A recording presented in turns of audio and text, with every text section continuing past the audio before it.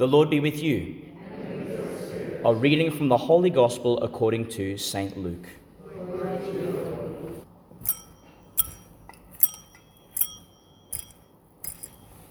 On the first day of the week, at the first sign of dawn, the women went to the tomb with the spices they had prepared. They found that the stone had been rolled away from the tomb, but on entering discovered that the body of the Lord Jesus was not there. As they stood there, not knowing what to think, two men in brilliant clothes suddenly appeared at their side.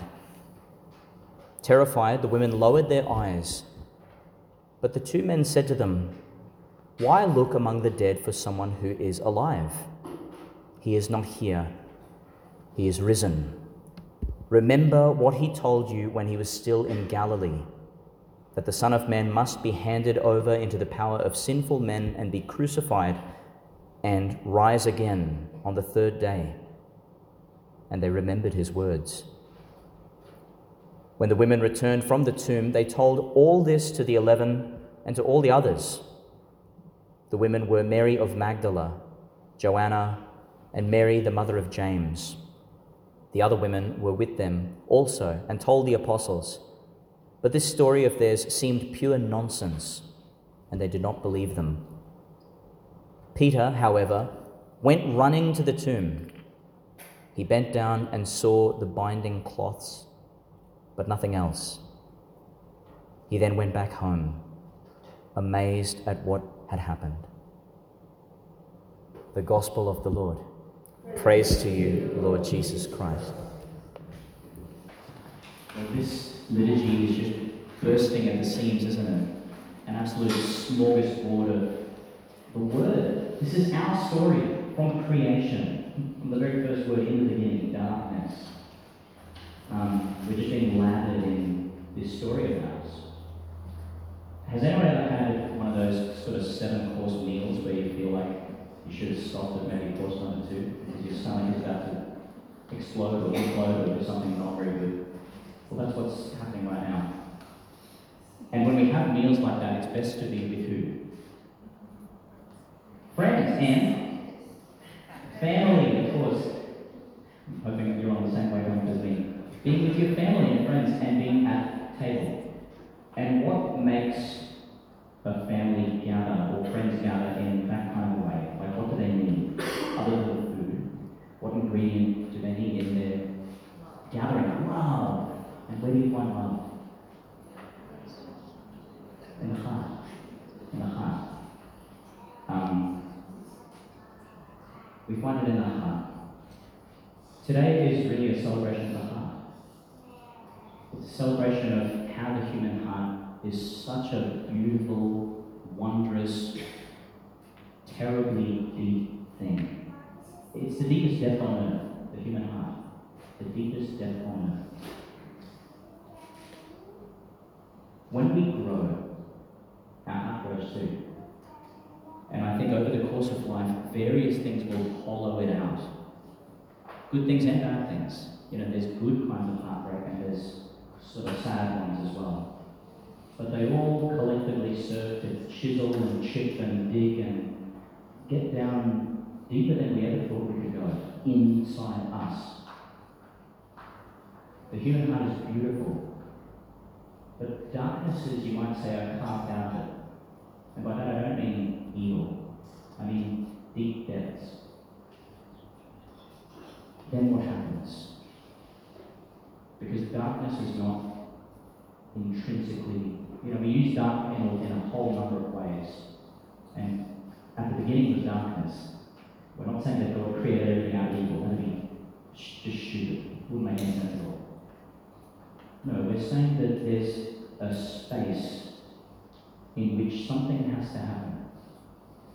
Something. Anything. In the beginning, there was darkness over the void. And God said what?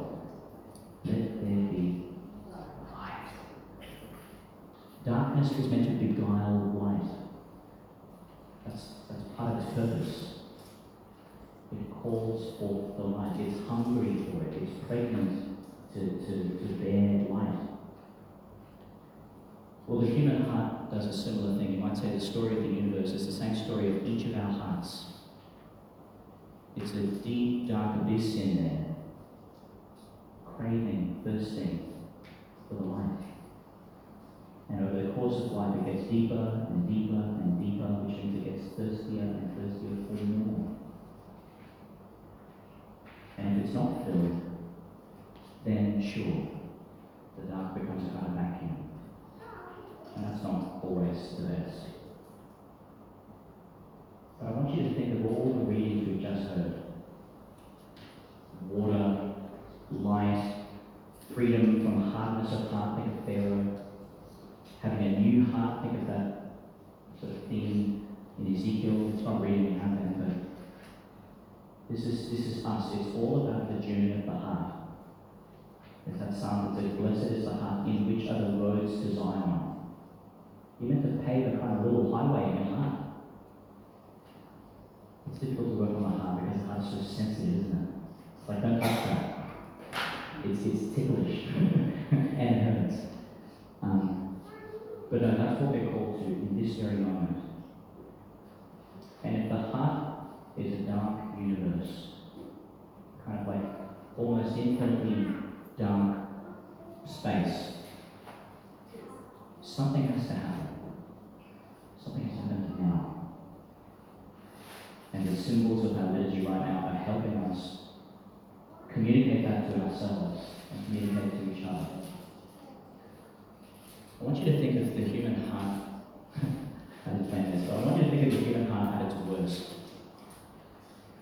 It sort of shrivels up back into a little, it gets smaller, doesn't it? Think of the Grinch. It shrivels into itself. It becomes dark, but it's not that kind of dark that can go anywhere.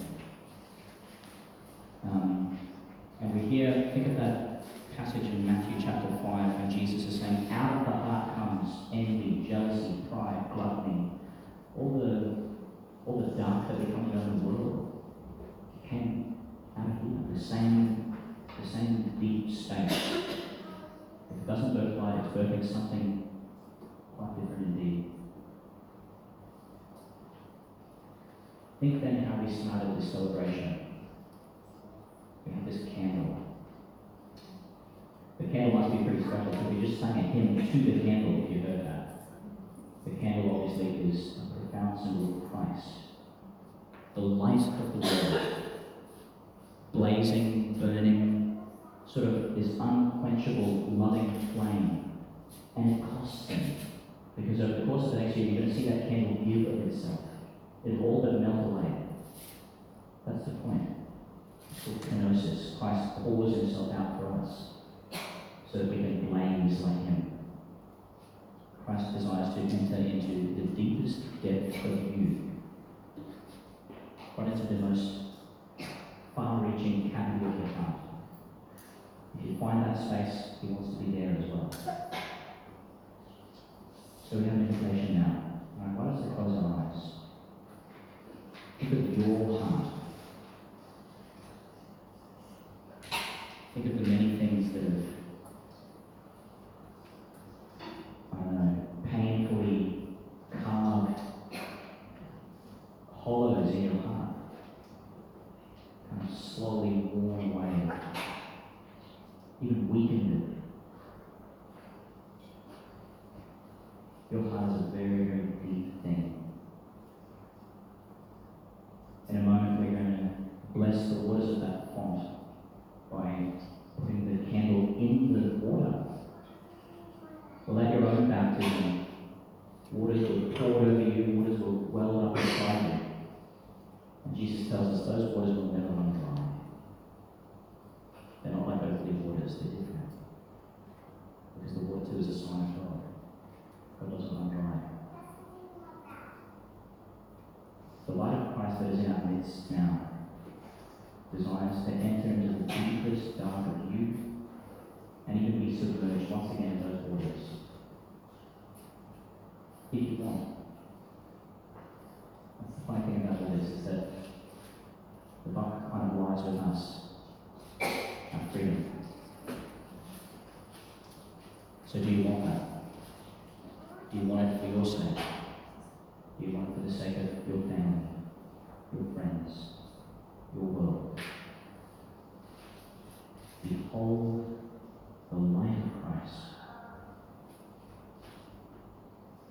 Let there be